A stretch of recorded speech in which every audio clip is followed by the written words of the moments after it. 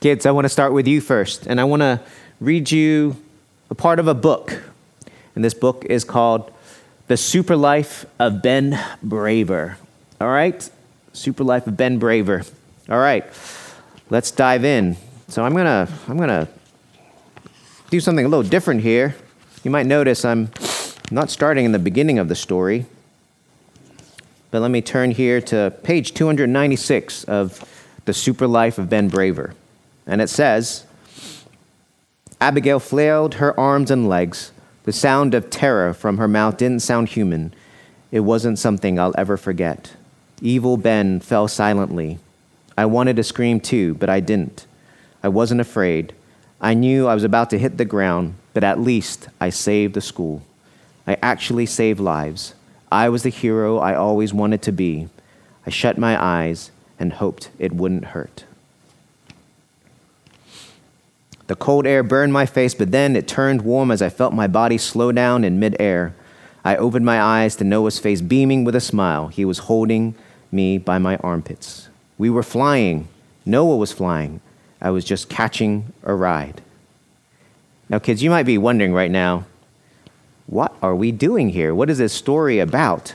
Why did Pastor Didi turn to the back of the book and tell us a spoiler of what's going to happen in this book? But you know what? I want to tell you a mystery in life, kids, that the Bible reveals to us. I want to tell you the end of all of history, the end of all of life, and the end to that story that Jesus is telling in actual life is that Jesus wins, evil loses.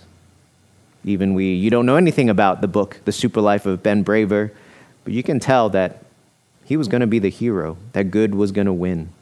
And that's what we're learning about today in Revelation 20. We learn that we don't need to be afraid of suffering. We don't need to be afraid of Satan. We don't need to be afraid of evil. We don't need to be afraid of death. Though those things may happen to us in this life, we still know that Jesus wins and will destroy all of those things completely and utterly one day. And if we have faith in him, then we will share an eternal life with him. Jesus wins. I hope that's something that you take to heart, that you take with you every day of your life. No matter what hard things you go through, that you know that Jesus wins, that evil loses, that Jesus has told us the end of the story of what is happening in this life. If you want to continue to join in with us as we dig deeper into this chapter of Revelation 20, please do. You'll hear in more detail how Jesus tells us the end of the story. So kids and adults alike, during this COVID-19 pandemic, those of us who love sports, which is me, may have resorted to watching old games since there are no new games to watch, particularly games of our favorite sports teams. Maybe you've watched an old football game and an old basketball game, or maybe your college basketball team, or maybe an old baseball game, or maybe even soccer for those of you who love soccer, or maybe for those of you who love the Olympics, you caught some Olympic highlights for gymnastics or figure skating, wishing that there could still be the Olympics this summer. It's not quite the same though, right? When you watch sports and you know the ending, when you know which team is going to win, unless maybe it's your favorite team and it's just kind of fun to watch your team win again and again and see how they win. Or perhaps it's watching a superhero movie, maybe for the first time or the 20th time, and you know that the good guy is going to win. You know how that story is going to end. You might be curious how the bad guy fights and retaliates or how much damage he does along the way, but you know that good will prevail in the end. And you know how the end of the movie will go in that sense.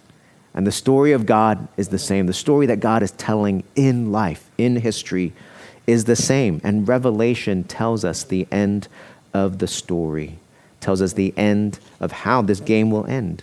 It's obviously not a game, it's our life. And yet we remember we have so much hope in this life because Satan has already been defeated and his end is sure. We don't need to live as those unsure of how the story ends, unsure of how the game will end.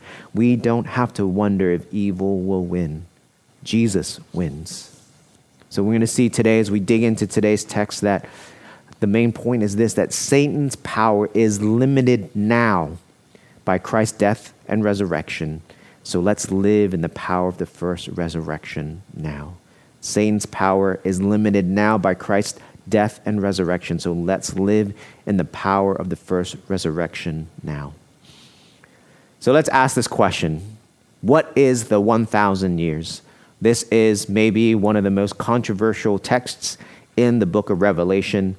And you may have heard the names for the three main views: premillennial, amillennial, postmillennial. So you'll see the 1,000 years is what those terms are referencing. The millennial is the 1,000 years. And so I'm going to be teaching from the view, the amillennial view, and have been throughout our series, and teaching here specifically that the 1,000 years represents the church age. But let me say this first. In many ways, it doesn't matter what you believe the 1,000 years represents. Again, the three main views about the 1,000 years all agree on this point. Jesus wins. Evil loses. And that is what matters most in terms of what Revelation teaches us.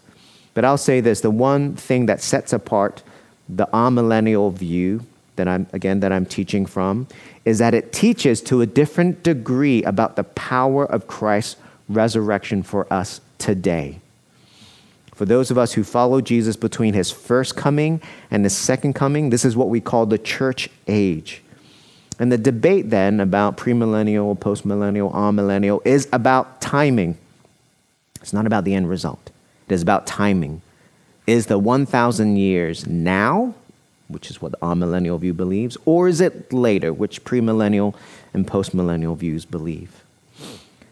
Here's the thing. Sometimes as Christians, we can imagine this cosmic battle between good and evil, between God and Satan, as if they were equal forces locked in battle for all eternity. We approach this battle between good and evil as if it's just the yin and yang of life, that good and evil cannot have meaning apart from each other. And this is not what Scripture teaches us. And this is certainly not what the other views teach either. Again, it's about the timing of this 1,000-year reign. Scripture teaches us that God is good and good will prevail. And in fact, good has already prevailed 2,000 years ago on the cross through the sacrifice of the Son of God, Jesus Christ. But again, this view that the 1,000 years represents the church age teaches us to a different degree the power of Christ's resurrection, and therefore our resurrection through faith in him. The amillennial view sees the 1,000 years as symbolic of the church age. Again, this time between Christ's first and second coming. And therefore it gives Christ's resurrection and our spiritual resurrection through him, being born again, being regenerated through life in him, gives it the appropriate dignity and power that it has. We don't live our lives as Christians wondering if good will prevail. We don't have to despair over evil or over the power of Satan. We know good prevails in Jesus. And this is why we follow him and give our whole lives to him. And again, understanding that the 1,000 years represents the church age now, represents what we live in as Christians right now in this time, gives us an idea of the power of God's resurrection and that the resurrection we have through him. Again, we have been talking about Revelations and the numbers that occur so often in Revelation as being highly symbolic and rooted in Old Testament allusions. The numbers 3, 4, 7, 10, 12, and multiples of those numbers have played highly symbolic roles throughout Revelation. And so, again, I don't believe there's strong exegetical reasons to believe that this 1,000 years is not also a highly symbolic number rather than a literal number of 1,000 years. And as we talked about often in the beginning of this series, to not read Revelation literally and chronologically doesn't mean we don't have a high view of Scripture. I would argue to read it with a higher, it means we're reading it with a higher regard of Scripture, to connect it to the Old Testament allusions and to read it in the appropriate genre that it is, which is can't say the word, apocalyptic prophetic letter. Revelation is apocalyptic prophetic letter. So again, we're looking at 1,000 years as the church age, the time between the first and second coming of Christ, which means it is the time that we live in. Some things that we see, if we understand it this way, is that in Revelation talks about God's church suffering for 10 days when we look at chapter 2, verse 10.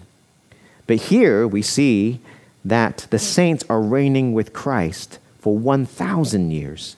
1,000 being 10 to the power of 3, therefore signifying a long time, or perhaps an ideal period of time. And this teaches us that the present momentary affliction that we go through pales in comparison to the glory that we have even now in this in-between stage, and certainly pales in comparison to the eternal glory that we will share with God forever and ever. And we also see that in Jewish and early Christian writings, that 1,000 years is used as a figure for eternal blessing of the redeemed. I'm just giving a little bit more so we kind of give the foundation for seeing the 1,000 years as the church age. We've talked about how in the amillennial view, we see these parallels happening in Revelation. And specifically then, the parallels for chapter 20, we see in chapter 12, and chapter 16, and chapter 19. And it's taking a deeper pass at the same events, describing the same events, giving us a fuller picture of what is happening. So the fuller picture we're being given is of what is God is doing in the end. And the fuller picture we're being given is what is the power of Christ's resurrection. And again, therefore, the resurrection that we have through faith in him. It gives us a fuller picture of how the story ends and how Satan and all evil is destroyed. We see how Jesus wins. So let's dig in a little bit to some of the specifics about the 1,000 years here. So what is the nature of 1,000 years? And I want us to remember that these two chapters, 12 and 20, there's great similarity between these two chapters. Chapter 12 was the center of the book of Revelation, and we see that there's these two scenes. First, there's a scene on earth, and then there's a scene in heaven. And we see the scene on earth is where it's dealing with Satan, and the scene in heaven is showing the implications for God and for the people of God. And we see the same kind of structure here in chapter 20. In verses 1 through 3, we see this scene on earth. And what we're going to see in terms of the nature of the 1,000 years is verses 1 through 3 show us that Satan is bound and cannot deceive. Satan is bound and cannot deceive. This is the age we live in. Satan is bound and cannot deceive. Verse 2 says, "And he seized the dragon, that ancient serpent who is the devil and Satan, and bound him for 1,000 years, and threw him into the pit, and shut it, and sealed it over him, so that he might not deceive the nations any longer." This is now. Jesus agrees with this. Here, these verses that you probably know well, of how you can hear how it's Jesus saying the same thing in his time, in his ministry. Mark chapter 3, verse 27. This is a parable that Jesus is teaching after he had cast out demons. And some are saying that Jesus is on the side of the devil, and therefore using demonic powers to cast out the demons. And Jesus says, "But no one can enter a strong man's house and plunder his goods unless he first binds the strong man. Then indeed he may plunder his house." Jesus here referencing how Satan has been bound already. And then John 12, verse 31 to 32, talks about how this is the timing, the context is he's sharing with believers and about as he's about to go to the cross. And he says there, "Now is the judgment of this world. Now will the ruler of this world be cast out," referencing Satan. "And I, when I am lifted up from the earth, will draw all people to myself." So we see here again that Jesus himself is recognizing the power of his ministry there on earth, that he was bringing in the kingdom of God, inaugurating the kingdom of God, that his works of healing, his works of power over creation, his works of power over demons and Satan, was to show that his kingdom was being inaugurated, that the strong man was being bound, that the ruler of the earth, Satan, was being judged even then. We're not waiting to some super future down the road for this defeat of Satan. Jesus was doing it through his work here on earth, through his death and resurrection. Again, G.K. Beale, great commentary on Revelation, if you want a really thick book to read, says this, that Satan is cast out by Christ's death does not restrict Satan in every way. Rather, it keeps him from preventing all people throughout the earth being drawn to Jesus. This is important for us to know because obviously as Christians, we see suffering in this world. We've seen in Revelation, John talk about the persecution of the church, visions being revealed to him about the persecution of the church. And so we know as Christians that physical suffering can still happen for us. But Satan being bound here means that he cannot deceive the nations any longer. The work of the gospel will go forth to the ends of the earth. That we as sinners and saints who have put our faith in Christ are spiritually sealed by the Holy Spirit and protected from Satan leading us away from Christ himself, away from relationship with Christ. And though we may go through tests in this life as we go through physical suffering, even a kind of physical suffering that we are experiencing right now, or emotional suffering, or mental suffering, that we are protected spiritually by Christ because Satan has been bound already. So that's the first thing that we see in terms of the nature of the 1,000 years. Satan is bound. Secondly, as we move to this scene in heaven in verses 4 through 6, we're going to see this. The saints are spiritually resurrected and will reign as priests with Christ. All of those who put their faith in Christ are those who are saints. And obviously, again, as we live in this world, we know we are also sinners. We're sinners and saints simultaneously. Verse 6 says this, "Blessed and holy is the one who shares in the first resurrection. Over such the second death has no power, but they will be priests of God and of Christ, and they will reign with him for 1,000 years." The first resurrection is our being born again into faith in Christ, spiritually resurrected with him through faith in him. And we are protected from the second death, meaning eternal death. The death that we see that Satan and the false prophet and the first beast go through. They will experience the second death, but those who have put their faith in Christ, who have been resurrected spiritually, will not experience that second death. In fact, not only will we not experience the second death, but we will reign as priests with God. Where the picture in verses 4 through 6, again, is going to thrones, this picture of being in the throne room with God, sitting on thrones with God. Again, and this is figurative language to describe the benefits that come with walking with Christ, having faith in Christ. But so this is our reality.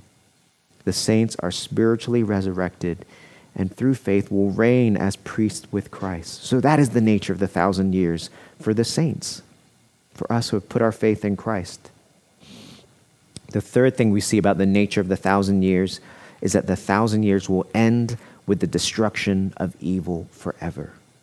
Verse 10 says, "And the devil who had deceived them was thrown into the lake of fire and sulfur where the beast and the false prophet were, and they will be tormented day and night forever and ever."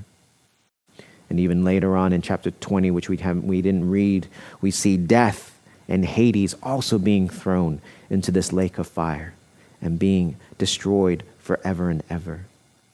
And we see earlier mentioned in Revelation 1:18 that Jesus is the one who has power over death and Hades. Chapter 1, verse 18 says, "And the living one," I should start from here. "I died, and behold, I am alive forevermore, and I have the keys of death and Hades." We have no reason to fear, ultimately, over suffering, over evil, over death, because Jesus is the one who has power over all of those things. And through his resurrection from the dead, has already defeated the power of those things. So what is our application? What is our gospel application? This is the gospel. We have actually been talking about the gospel throughout, the good news message of Jesus that we've been talking about throughout the whole sermon. So here, take to heart these points. Number one, do not despair of Satan because he cannot harm you spiritually. Do not despair of Satan because he cannot harm you spiritually. We may be persecuted. We may suffer spiritually, but Satan cannot draw God's children away from God himself. If you share in the first resurrection by faith in Christ and his death and his resurrection, then you are sealed by the Holy Spirit to live with him forever and ever. And so I encourage you, by faith, lean into the power and hope of the resurrection now. Second application, be encouraged that God will build his church. Listen to me, One Ancient Hope. We are a small church. Most churches in America and all around the world are small churches. We look at the mega churches wherever down the street and we think, why are they so big and we are so small? It doesn't matter. It doesn't matter how big we are. Big or small is not a judgment on our faithfulness to God. And ultimately what it's about is that God says he will build his church. And Satan has no power over that either. Satan cannot deceive the nations so that they will not hear the gospel. And so the Holy Spirit is at work in this world to bring in the kingdom of God. And we've seen that in history. We may see the church persecuted. We may see the church suffer. We may see the church's witness compromised. But God will continue to build his church and he will bring to a finish the work that he began. So I encourage you in the now, in this city, through our church, lean into the power of the Holy Spirit to share your faith with others through word and deed. We just have to be faithful in our testimony of Jesus. God will do the work. Matthew 16, verse 18 says this, "And I tell you, you are Peter, and on this rock I will build my church, and the gates of hell shall not prevail against it." Satan has no power over the church. God will build his church. We know which team wins. We know how the story ends. But we know also we are saved by grace alone, through faith alone in Jesus Christ. We were once enemies with God, but have now been reconciled to him as his bride, by no merit or goodness of our own, but simply by faith in Christ's merit, in Christ's righteousness, in his goodness that is considered ours through faith in him. We have been washed by the blood of the Lamb that was slain, so that we may stand with him in the end. And so we have no reason for arrogance. We have no reason for presumption. We must daily lean into the grace of God that is for us, the grace of God that simultaneously makes us saints before God. We have no reason to fear or to despair of evil because Jesus wins. Rest in your spiritual resurrection through Christ and be invigorated to live out your life to represent his love in this world. Let's live in the power of the first resurrection now. Let us pray.